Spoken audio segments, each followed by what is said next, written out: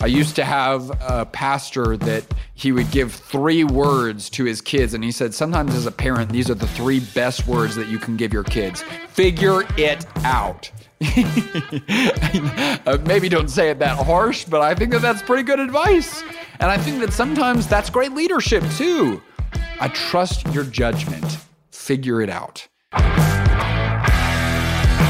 Well, hey there. If we have not yet met, my name's Alex Judd. I'm the founder of Path for Growth, and this is the Path for Growth podcast. Now, as a business, we exist to help impact-driven leaders step into who they were created to be so that others benefit and God is glorified. And this podcast is just another iteration of how that mission comes to life. Today is going to be a very focused episode, and it's also going to be a very practical episode. That's because we're going to talk about things that are actionable. And specifically, we're going to talk about the things that you might be doing that you need to stop doing.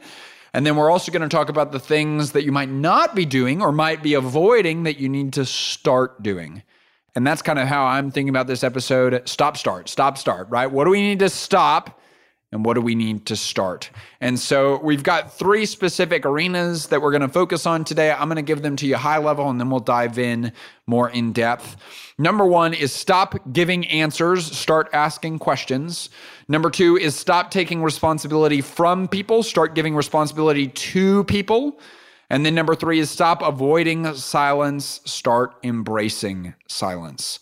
So let's go to number 1, stop giving answers, start asking questions.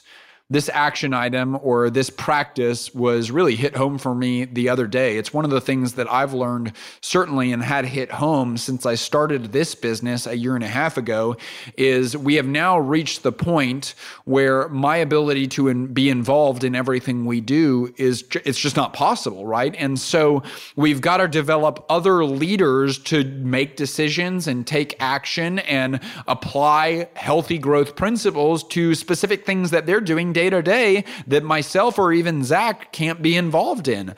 And that's an incredible gift, but it's also kind of freaky, right? It's kind of scary. And so in building up to this point, one of the things that I've learned in working with Zach and in working with our coaches, Kelly and Gerald and Olivia, and in working with even our customers some, is that oftentimes the caliber of leaders you develop is often a reflection of the quality of questions that you ask.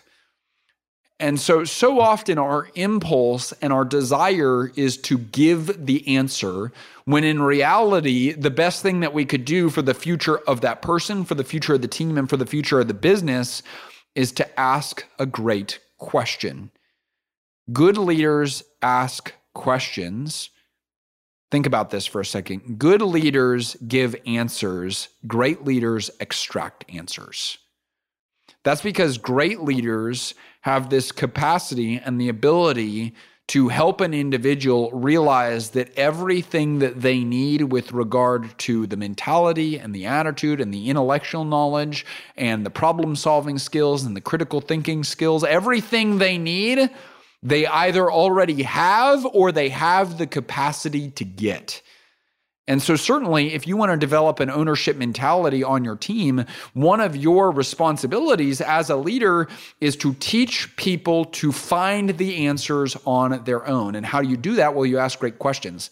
This showed up for me the other day. Kelly, one of our coaches, was about to go into a 4-hour intensive with a customer of hers. And I love that she's already leading independently these 4-hour intensives. It's just absolutely awesome because that's how we start off our one-on-one coaching process. And that morning I texted her and I said I was praying for her as she was preparing for that intensive and everything. And she sent me a question back related to our dashboard and how we structure the dashboards at Path for Growth to track an individual's personal leadership and business growth. And she sent a question about how she should use it with this specific coaching client. And she sent that message in the morning. And seriously, she asked me the question about how we should use it. And I started sending back. I literally was typing a very practical, deliberate, methodical answer. And then literally, I had almost finished typing the answer, and I had this thought where I said, no, good leaders give answers, great leaders extract answers. And so I deleted my whole response. I held down the back button, and here was my response. It literally said, that's a great question. What do you think you should do? And you know what? She sent back an answer that was spot on. But here's what's more important than even the answer being spot on. The answer was hers. And that's so powerful, is giving individuals the opportunity to own the answer. Because certainly if she is just executing upon the answer that I gave her, then she doesn't get to live with the benefits, but she also doesn't get to learn from the consequences or the mistakes of getting it wrong. Conversely, if she comes up with the answer, and this is going to tie into our second point related to responsibility, now she's on the hook for the answer that she gave. And she gets to experience the benefits and the rewards and the gift of getting something right, or she gets to experience the consequences and the lessons learned from getting something wrong. And here's the thing we need to remember as leaders is both results are good. Non-fatal mistakes are the price of growth. And so even if someone gets the wrong answer, if it's their answer, they get to experience growth and they get to learn and they get to adjust and they get to do something different. Now, in this case, what was so cool is she came up with an answer, and quite frankly, her answer was probably better than what I could have given her. But here's the principle that's at play here with regard to stop giving answers, start asking questions. People repeat what works. Okay, so in one way, if I gave her the answer, right? If Kelly asked me a question and I just gave her the answer and then she executed upon that answer and she said, okay, well, that answer worked. Yes, she learned that answer worked. And that may be a short-term, immediately gratifying positive or thumbs up. But what else did she learn in that situation? Well, she learned that answer worked. But then what else did she learn? She learned that the best way to get answers is to ask Alex. And that's not good, because that completely minimizes Kelly's creative thinking ability or her perspective, her ability to come up with better solutions than mine, her ability to understand her customers better than me. It completely minimizes and diminishes the incredible value that she brings to our team as someone who has business ownership experience in multiple companies, as someone who has sold a business, as someone who has, truly turned her life almost 180 degrees to pursue the practice of healthy growth. It completely diminishes all that and just says, here's the answer, and teaches her that when she has a question, the best way to get an answer is just to ask Alex. Now, the good news is that's not Kelly's impulse at all, but that's not my impulse at all, and I've been capable of this. Truly, there was someone that I worked with back at my previous job that I would ask them questions in this role related to a CRM program that I just hated. I just avoided it at all costs because I hate Excel. I hate CRMs. I just hate all of that, right? So I would just avoid it at all costs. And so anytime I had a problem with it, I would just ask them a question and they would always give me the answer. And because it always worked, what would I always do the next time that I had a question? I would always go to their desk. And you know who they started to get extremely annoyed by? Me, right? But I was repeating what worked, and what I learned worked is they give me the answer. And I'm not above or beyond just doing over and over again the thing that works. But when that individual started asking me what I think I should do and started telling me, I trust your judgment, and started telling me, I think you should try and figure that out, what did I start doing? I started figuring it out. I used to have a pastor that he would give 3 words to his kids. And he said, sometimes as a parent, these are the 3 best words that you can give your kids. Figure it out.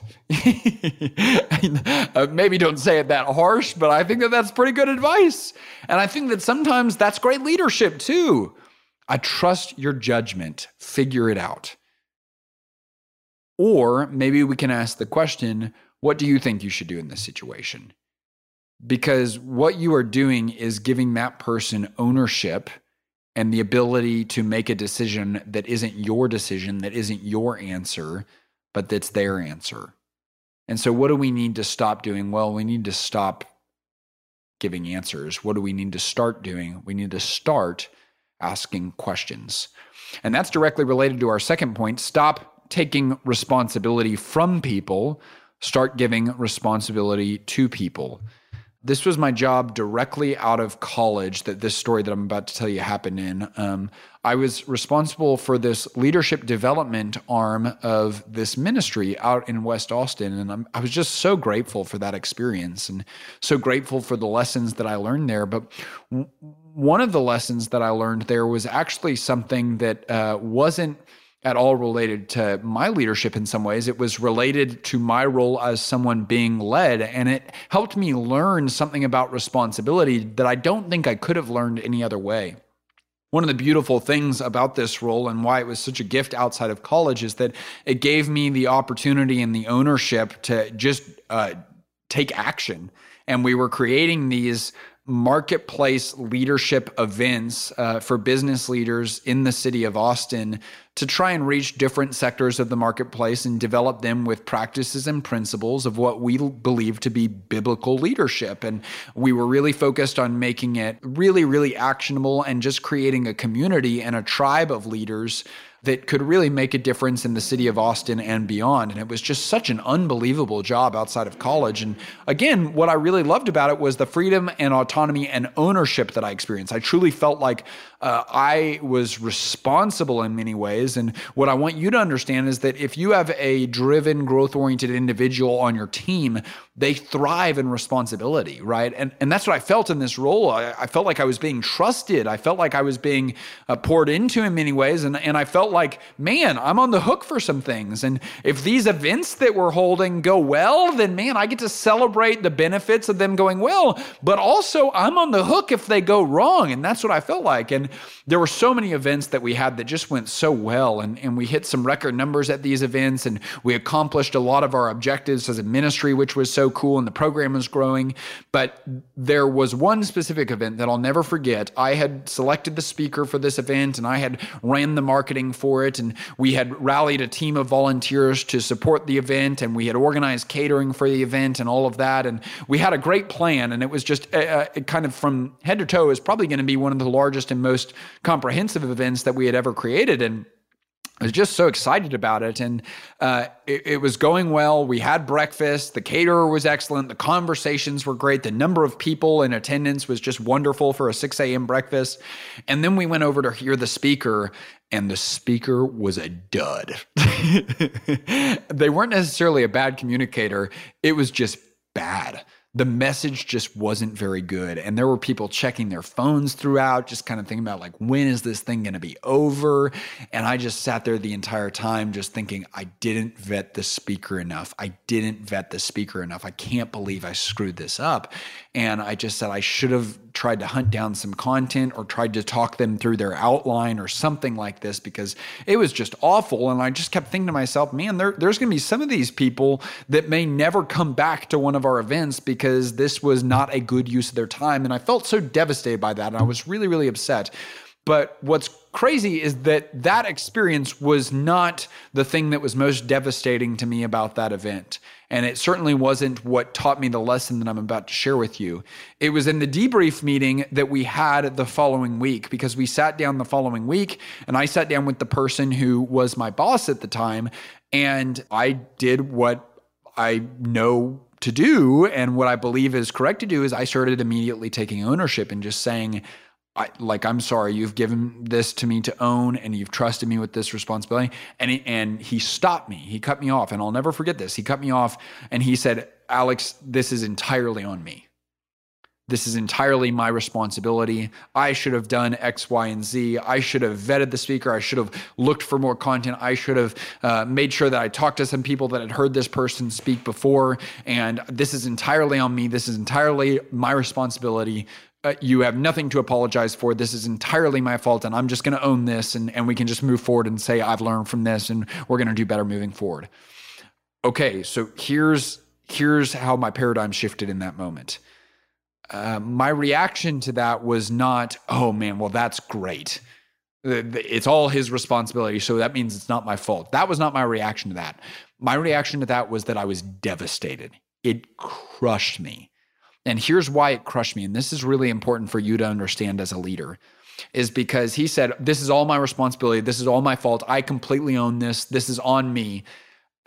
What I said is, man, I thought I had some real autonomy in this. I thought I had some real ownership in this. I thought I had some real responsibility in this. And I thought I was actually, in some ways, driving this thing. And what it felt like was that moment when you give your kid in the car a fake steering wheel, right? And they think that they're driving the car and they're having fun driving the car. And then one day they realize that their steering wheel isn't actually controlling anything at all. It felt like that. And it felt like, man, I thought I was driving, and it turns out I'm not. And it turns out that I don't really have any responsibility. And so the question in my mind kind of became, what am I doing? Like, what am I doing every single day? And certainly that's not what that leader intended. And that leader truly, in many ways, is one of the greatest leaders I've ever worked for, right? But he was just acting on what so many of us know to do is we take the blame as leaders and we give credit. And yes, I think we should take the blame, and I think we should ultimately bear the blame. But there's a difference between blame and responsibility. And that's what I want you to know. And what I want you to hear in this section is that sometimes in the desire to shelter people or protect people, we take responsibility from them. And in reality, that's not helpful, because what we should be doing as leaders is giving responsibility to them. Right? Give them the opportunity to experience the highs and lows of what it is to own something, because if you want an ownership mentality on your team, then they have to know what it's like to experience extreme success that was the result of their labor, their effort, their intentionality. But then on the other side of that, they've got to have the experience of what it feels like to experience failure or non-fatal mistakes resulted to, man, I screwed that up. And if we swoop in and save the day, or say this is all on me in an effort to save them, then we are actually robbing responsibility from them. And so what I want you to know is that mistakes are the cost of ownership. And so if you want someone to own something, number one, make sure it's clear what they're owning. But then number two, just recognize they're going to make some mistakes. And set that expectation for them that I don't expect you to be perfect. I expect that you're going to make some mistakes, and we're going to learn from them. And that's our focus. And we're going to do our best. We're going to make mistakes, and then we're going to quickly recover. So mistakes are the cost of ownership. And if you want someone to own something, you have to be willing to let them make mistakes, because that was the cost of you owning something. I guarantee you that anything that you own right now that you care about deeply, there's mistakes that you've made with regard to it. Okay, number two, the second thing that I want you to know within this kind of arena and sphere of responsibility is that the amount of freedom you experience is proportional to the amount of responsibility that you take. And so this really applies to your team members. If you want them to experience the freedom of being able to make decisions, of being able to take action, of not being micromanaged, if you want them to experience that freedom, you have to allow them to take responsibility. Because in the absence of someone taking responsibility, they will devolve to having tasks delegated to them and being micromanaged in the way that they do these tasks. So a way better way to lead people is, instead of delegating tasks to people, delegate outcomes to people. Paint a clear picture of what winning looks like with regard to a certain area or arena of the business, with regard to their role, with regard to what you are expecting of them. Paint a clear picture of what winning looks like, and then tell them, I want you to own this. And of course, I will help and I will serve as much as I can and as you request it, but you own this thing, and you are ruthlessly, intentionally, deliberately, purposefully responsible for the success and failure of this area. But what's cool is that you're going to experience the benefits of great success. And I want that for you, and I want the freedom associated with you being on the hook for this thing. So we kind of have to decide that we're not going to shelter people, because the amount of freedom you experience is often directly related or is proportional to the amount of responsibility that you take. That's actually one of our core values at Path for Growth, is freedom and responsibility. We tell all of our team members whenever they're onboarded, like, we are not going to check how you're using your time. We are not going to have you track your time. We are not going to have you check in and say, were you working at 8 a.m. this morning? We're not going to ask you to submit a PTO request. We're going to ask you to be responsible. And in the process of being responsible, do whatever you want, right? We're going to be crystal clear about the results that you're being held to, the values that you're being held accountable to, the standards by which we operate as a company, the key results areas that you are uniquely responsible for as a part of this team, the seat on the bus that you're going to play. We're going to be so unbelievably clear about those. We're going to evaluate those regularly. We're going to have regular one-on-one communication. And outside of that, man, if we're going to red, yellow, green those and you're all green, yeah, go work from the beach. Yeah, start work at noon. Yeah, take Thursday off, right? Of course you should do those things. Why? Because the amount of freedom you experience is directly proportional to the amount of responsibility you take. We could do a whole podcast on that core value, and maybe we will one day. But when we don't allow people to take responsibility, then we actually rob it from them. And we rob from them, even worse, the opportunity to experience real life-giving freedom. Okay, the final thing that I want you to know with regard to this area of responsibility is that growth occurs just beyond the edge of what's comfortable. And so when you give responsibility to people, when you give people outcomes that they are responsible for, when you delegate areas of your business to people, the greatest growth for them is going to occur just beyond where they are comfortable. Now, there's kind of two ways that we can screw this up. The first way is that we can go way beyond what's comfortable. And when we go way beyond what's comfortable for someone, we say, oh, I just trust them. I'm just giving them, I'm just delegating outcomes. And it's like suddenly all they've managed is a $2,000 budget and suddenly they're managing a $2 million P&L. That's not just beyond, that's way beyond what's comfortable. It's also way beyond where they're competent and what they have the capacity to do. And sometimes we expect people to be able to carry a 200-pound load because they've become proficient at carrying 25 pounds. And what I would tell you is that you need to delegate more gradually. But more often than not, what I see impact-driven leaders do, because they care so much about their team and care so much about their customers, is that they actually don't give enough weight. Is that this person is capable of carrying 50, maybe even 100 pounds, but they're just busy giving them 25 pounds because they want to shelter them and they don't want to run the risk that this person could max out. And what I want to tell you is that responsibility is a good, powerful, life-giving thing that results in freedom. And so if they're just a little bit uncomfortable with taking on some certain things because they're a perfectionist that might have to risk making some mistakes, or because they don't know if they can handle it all, or because they might have to rely on other people and get help from other people, I would tell you they're in their sweet spot. And I want you to encourage them, and I want you to lead them, and I want you to tell them, hey, the fact that this is hard does not mean that it's wrong. The fact that it's hard means that it's working, and you're growing, and I'm rooting for you, and I want to see you win, and I want to see you move forward, and I want you to put on your motivational hat as a leader, and I want you to tell them, hey, I think right now I see more in you than you see in yourself, and so I'm going to push you. I'm going to say, let's go. I'm going to be here to help you. I'm in your corner, but I think you can do this. I think you can own this. I think you can be responsible for this. I think you can take on more responsibility. And with more responsibility creates more freedom, more benefits, more gifts, and you get to passionately experience the life associated with knowing that you are owning something. Can you tell that I get a little bit passionate about this? Stop taking responsibility from people. Start giving responsibility to people. Okay, and let's move on to the third one. Stop avoiding silence and start embracing silence. This really isn't related to that topic of responsibility at all. It's just something that I thought about in with regard to the actionable items of what we should stop doing as leaders and what we should start doing as leaders. And I thought back to two of the strongest leaders that I've ever worked with. And one of them was Dave Ramsey. And something unique about Dave that I've only observed truly in this way with one other leader that I've ever worked with is you could be in a one-on-one meeting with him or certainly in a group meeting with him, and there would be times where he was just silent. And he would be saying something and then he would just pause. And the pause would be not like a 2-second pause. It would be like a long, drawn out pause. And it was the same way with the other leader that I worked with. He would do the same thing. And I used to think it was so weird. And even sitting sometimes with Dave, I would think it's so weird. I was like, what is going on here? Like, are they doing this for dramatic effect? Or why are they pausing for so long?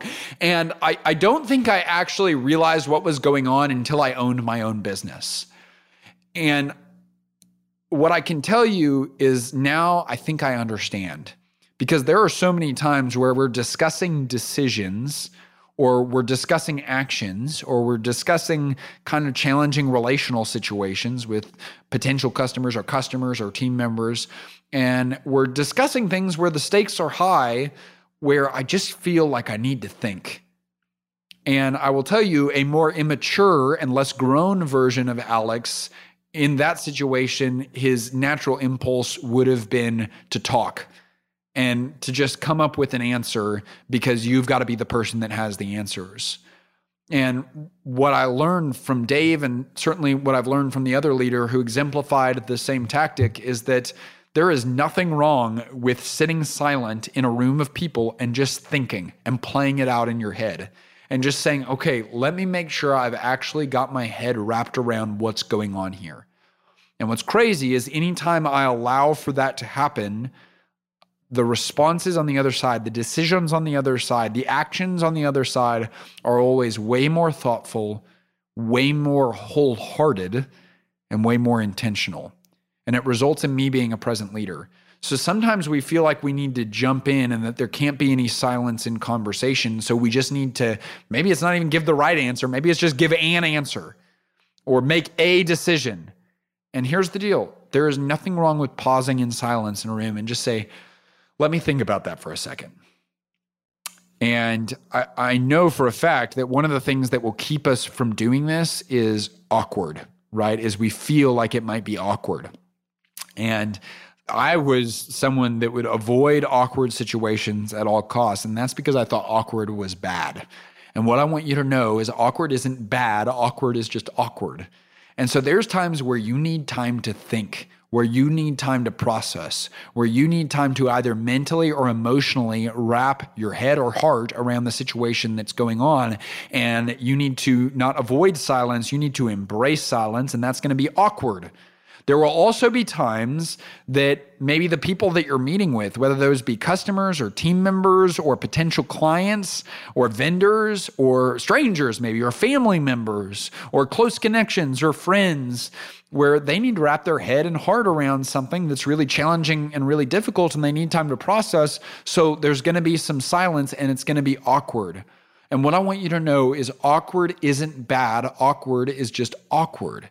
And so what I used to do is I used to rescue myself and others from awkward situations by finding something to say, by making a joke, or by speaking into the situation, or just by coming up with something, or by giving the answer to them. And what I want you to hear is that that was not the right approach. And what I've learned now, and what we now teach our coaches, and what we now practice within the Path for Growth community on our community office hours calls, is that awkward isn't bad. Awkward is just awkward. But here's the other principle, is that good often comes on the other side of awkward. And I would even amend that statement a little bit. It's not just good that often comes on the other side of awkward. I would say gold often comes on the other side of awkward. I can tell you, sometimes we've seen this happen in our coaching community where someone will get asked a question and there will be a long pause. And I'm so proud of the group whenever this happens. People just allow them to sit with it. And they don't jump in. They don't try and rescue the situation. They just allow them to sit in silence for a second. And then eventually that person responds. And more often than not, it's gold. That's because we actually gave them the time and the margin and the space and the safety to actually process what's real and what matters. But so often we don't embrace silence enough to be able to do that. And you just set the expectation that sometimes things feel awkward. And awkward isn't bad, awkward isn't good, awkward is just awkward. But if we both reckon that that's just part of reality, that sometimes things are awkward, and that good or gold often occurs on the other side of awkward, then we can just sit in it and accept it and be present with it, and therefore reap the benefits that always show up on the other side of silence. So we want to stop avoiding silence and start embracing silence. Let's review real quick what we're going to stop doing and what we're going to start doing as impact-driven leaders. We're going to stop giving answers. We're going to start asking questions. We're going to stop taking responsibility from people. We're going to start giving responsibility to people. And then, like we just said, we're going to stop avoiding silence and we're going to start embracing silence. Hey, I hope this was helpful today. And if this content via audio is helpful on the podcast, know that we send written content every single week as well. It comes via email. And many of you probably know I hate email. And the reason why I hate email is because most email isn't worth it. It's not worth your time. It's not worth your energy. That's why we set out to create one email a week that is worth it. And we call it Worth It Wednesday. Every Wednesday, we send a principle worth learning, a question worth answering, and a recommendation worth taking. It's something that's meant to give you a midweek boost every single Wednesday. And it's something that can typically be read in under 3 minutes. So if you want to be a part of that growing list and that growing community that is the Worth It Wednesday community, we'll put the link to sign up for that in the show notes. Y'all, we're rooting for you. We want to see you win. Remember, my strength is not for me. Your strength is not for you. Our strength is for service. Let's go. Let's go. Let's go.